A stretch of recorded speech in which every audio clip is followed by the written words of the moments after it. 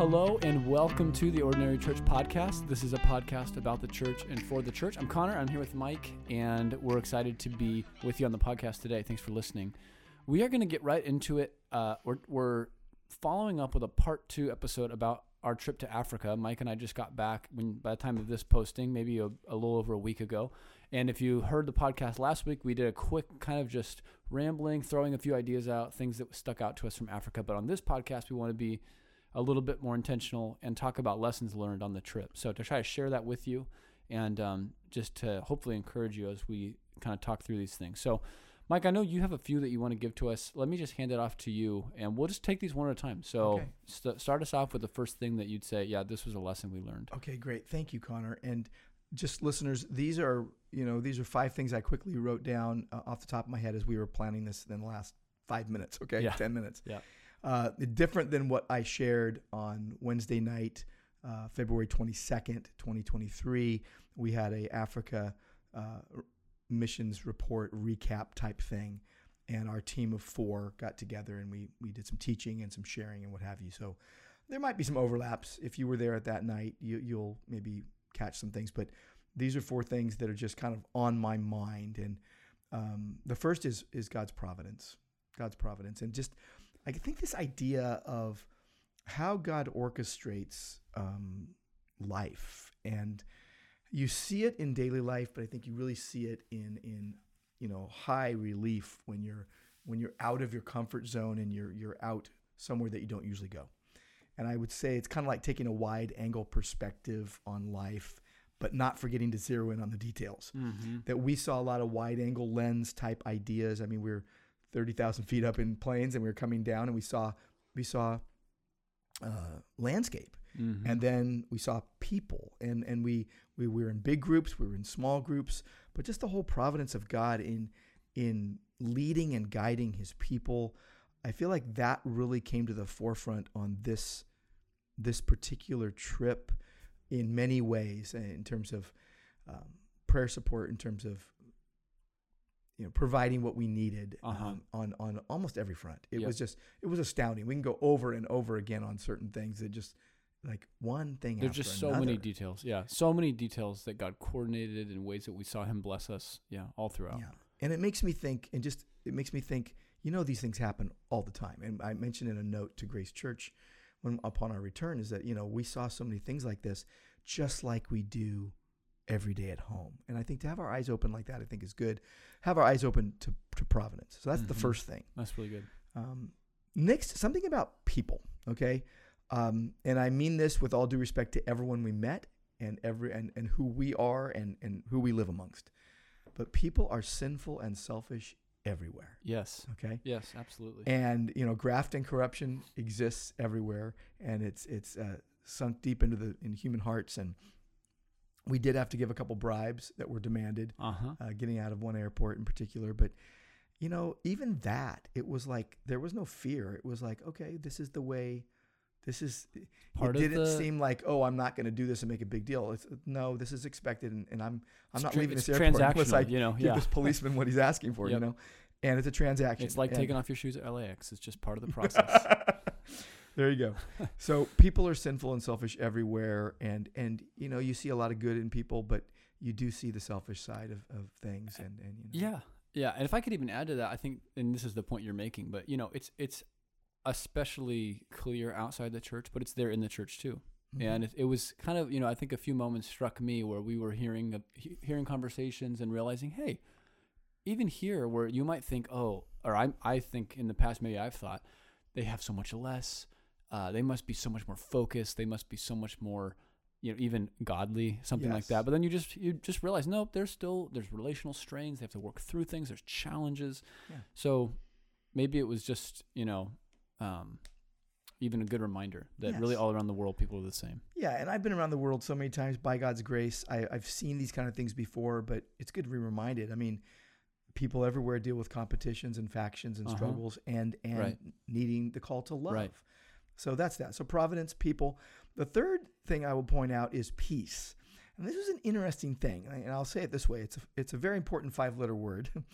but it's a lifelong learning curve, okay?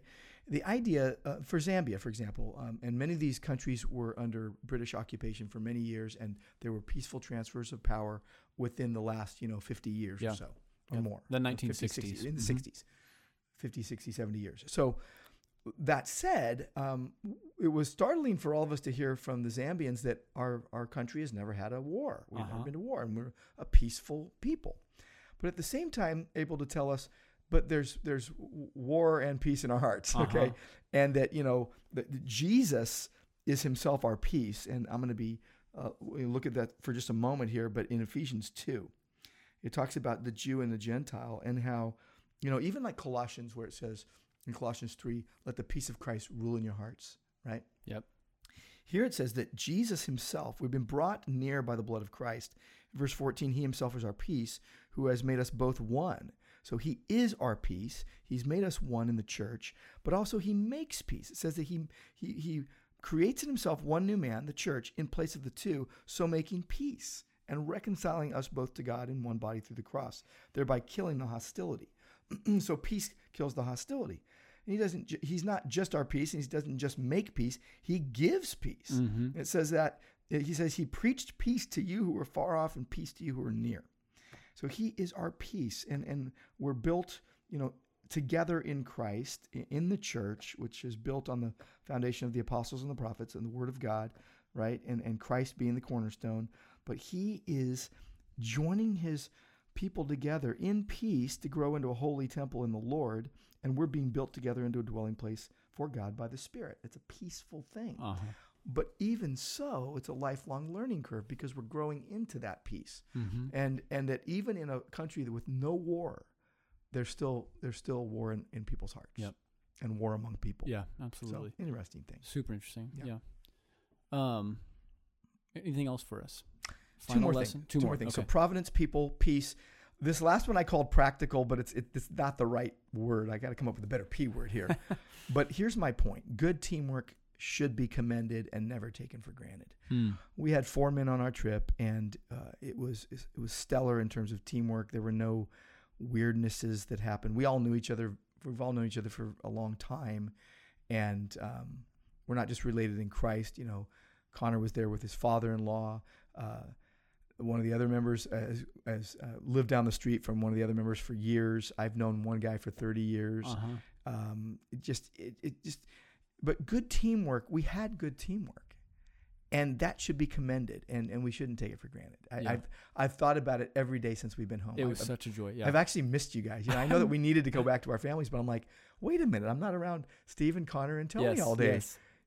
And we didn't, I don't think we got tired of each other. I feel the same. Yeah. It's just weird. It was like, wow. Yep. So yeah. Tony and I were texting each other the day after we got back. I miss you. We need to get lunch soon. So I know. Felt like little girls, at school or something. Yeah, but it was joy. It was joy. What's the P word for that one? I don't know. Teamwork P word. You already said people. I know. I had people originally. I know. Yeah, I don't know. People part 2. Patience. Not really. Patience with each other, but we didn't have to really be that patient. No, I don't like it. Stick with practical. Okay. Yeah. So, and the last one, power. Okay. The word does the work. We saw the word do the work. The Holy Spirit uses the word of God to save and sanctify. That's one of the things I wanted to grow his church. Yeah. We saw it. We were able to do so much preaching of the word and so much living of it with people and processing it. Just processing it through was just beautiful. The thing that marked me the most, I think, about this trip was that in Zambia, here I had 150 students for a week-long 5-day class. And Connor did some of the teaching with me as well. It was really fun to do that. But to see people from different backgrounds, even theologically, who could be in the same room together and not be preloaded and be upset with each other and have very respectful conversations as they grappled with the Word of God. Right. Wanting to come under the power of the truth. Yep. Yeah, I remember this one instance where this guy stood up, young guy. And he's asking. We did a lot of Q&A. And he asks me this question. And an older man stands up in the class and basically asks permission from me to address this guy. And he basically from across the room just said, look, I don't think I'm better than you, but you're wrong on this because that's not what the Bible teaches. In essence, that's what he told him. And it's like we see so many of our friends there came from backgrounds that were not accurate with the Bible. Yeah. though they were representing Christianity. Mm-hmm. And then they're like, wow, the Lord opened our eyes to the truth of the Word of God and the sufficiency of the Word of God, Mm-hmm. the power of the Word of God. And I think that's one of the biggest things we saw. Yep. That God is working in the world using His Word to Yep. do the work. Yep. And that's what the Bible says. It speaks to the humility. We kept saying this on the trip, the humility of the men that we were there teaching and preaching with and to, who would be willing to accept, someone coming from the outside to Mm-hmm. feed them the word. So it spoke to their humility, but it was amazing to think, man, here we are, as you especially doing the bulk of the teaching, haven't met any of these people or have met very few of them before, don't understand their cultural dynamics, really, at least. Maybe we have some glimpses, but we really don't. We're coming from a totally different place. But they could actually, hear the word of God. And it was genuinely impactful in their lives. People were, only the Lord knows what fruit will come from the trip. But it seemed, as we could see, that people were really digesting and thinking and wrestling and encouraged. And we don't know anything about them. We probably won't see most of these people again, So it's the power of the word that was at work. Absolutely. And you talked about the humility. There are men in the class that could have got up and taught this better than me. Mm-hmm. But they were there to learn. I in Malawi, we had this pastors conference for 2 days, and we had 6 sessions, and it was on preaching and praying and peopling, right? Shepherding people, loving people, praying dependently on to God, and then preaching the word. And there's one man there, Gideon Manda. I've known him for I think 3 or 4 years now. We've become very dear friends, and that man discipled so many of the other pastors that were there. Mm-hmm. And he was there as a learner. And I'm like, it just blew me away because he could have easily, we both went through a doctoral program together. We graduated together. He could have easily taken that all the whole sessions. thing Right. Yeah. And instead he was there just with us and being very appreciative. And so, by the way, I have the other P. So it's providence, people, peace, partnership, and power. So much better. Hello. That's great. Hello. That's great. Anyway, I think it's a good stopping point, but Yeah. it was so rich, my friends. And I would just say this. I would encourage you, wherever you live and wherever God leads you, to be thinking about these things, providence and people and the peace of God that passes our understanding, and partnerships in ministry and in life, and the power of God using the word to do the work. Just to think of these kind of things in daily life. Yeah. And yes, they get highlighted at times to us, but these are the things we live with as believers all the time. Yep. It's so good. Yeah, that's a great encouragement. Just to kind of echo that as we close, at one point, Emily texted me while we were there and said, so do we need to go and be missionaries? And I said, no. We need to be more faithful where we're at. We don't even deserve the title. We're not ready for that. So that was definitely something that stuck out to me. Seeing faithful people doing God's work there encouraged me. I want to come home with even more energy and excitement serving the Lord here. Mm-hmm. And that could be true for any of us. Yeah. Anything else before we wrap this one up? I actually have one more P word. Bring it on. Prayer. I think this is a good place to stop. But before we went on the trip, some people don't know this, but I got really sick before I left. It wasn't the worst sickness ever, but it was definitely made me wonder if I was going to be going on the trip. Yeah. Especially because I had to take a test to make sure I had a negative result. So let the reader understand. I think, let the reader understand. And I heard I got a hold of Phil Hunt at Kabu at Central Africa Baptist University. And I told him, I said, look, pray for me. I'm sick. I know we're leaving in 5 days or 4 days, whatever it was. I'm hoping to be better. And that's what I'm praying for. And he just goes, look, you have an army of prayer warriors praying for you in Africa. And I knew we had an army of prayer warriors praying for us in America while we were gone. And seriously, I don't know how to explain it except that I, over and over again, it's kind of like, okay, when you have, what's it called? Immunity. When you have, what's it called? Your immune system is strong and you have antibodies. Uh-huh. Over the last couple of years, because of the whole COVID thing, whenever I have gotten sick and then it gotten better, I know when I have good antibodies. I know it sounds weird, but I know when I'm starting to feel weak and when I'm maybe starting to feel like I'm getting sick. And it's just this imperceptible thing. And I felt all the way through the trip. And again, it was kind of a feeling thing. Okay. But I was thinking this way, all this is going to work out just fine. Yep. Okay. Everything's going to be just fine in God's providence and timing and sovereignty, not the way we think fine is. Right. Okay. And whether we could have died over there, okay? We could have died over there, and everything would have worked out fine. It's just all going to work out. Absolutely, yeah. But that we had this army of prayer warriors here and there, and we were literally being carried along by God. Yeah. And I really had a sense of that, not in like some weird, hyper emotional way or anything like that, but in a way of a settled confidence. Uh-huh. And I think when you pour your heart out to prayer to God, I think he gives you this sense of confidence that all is well and will be well in Christ. Uh-huh. So, amen. That's so good. Yeah. I think there's a blessing. Obviously, it's a gift to be able to be part of the group that's sent out by the church. There's a special blessing where you sense, God's grace to allow you to be a part of that.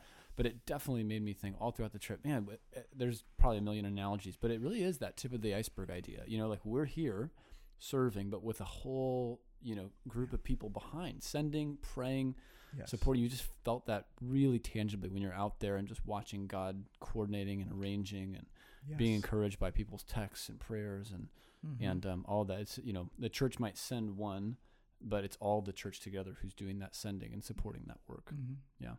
Isn't it true? Yeah. We were sent out by our church with blessing, and that's what churches do. Yeah. Right. You just release people to go and serve. And anyway, and by the way, if there's anyone listening who is part of Grace Church of Orange or who helped us in any way, we're very grateful for the generosity of so many friends and family and the church to send us. Yep. That's something we don't take lightly. Amen. Yeah. Amen. That's good. That's a good place to close, I think. Thanks so much for listening. Hope that was an encouragement to you and maybe gave you a little bit of a window into some of those things that we experienced over there. Until next week, have a wonderful week, serving the Lord, enjoying life with Him, having fellowship with His people, and we hope that you continue to enjoy His grace. God bless you, and we'll talk to you next time.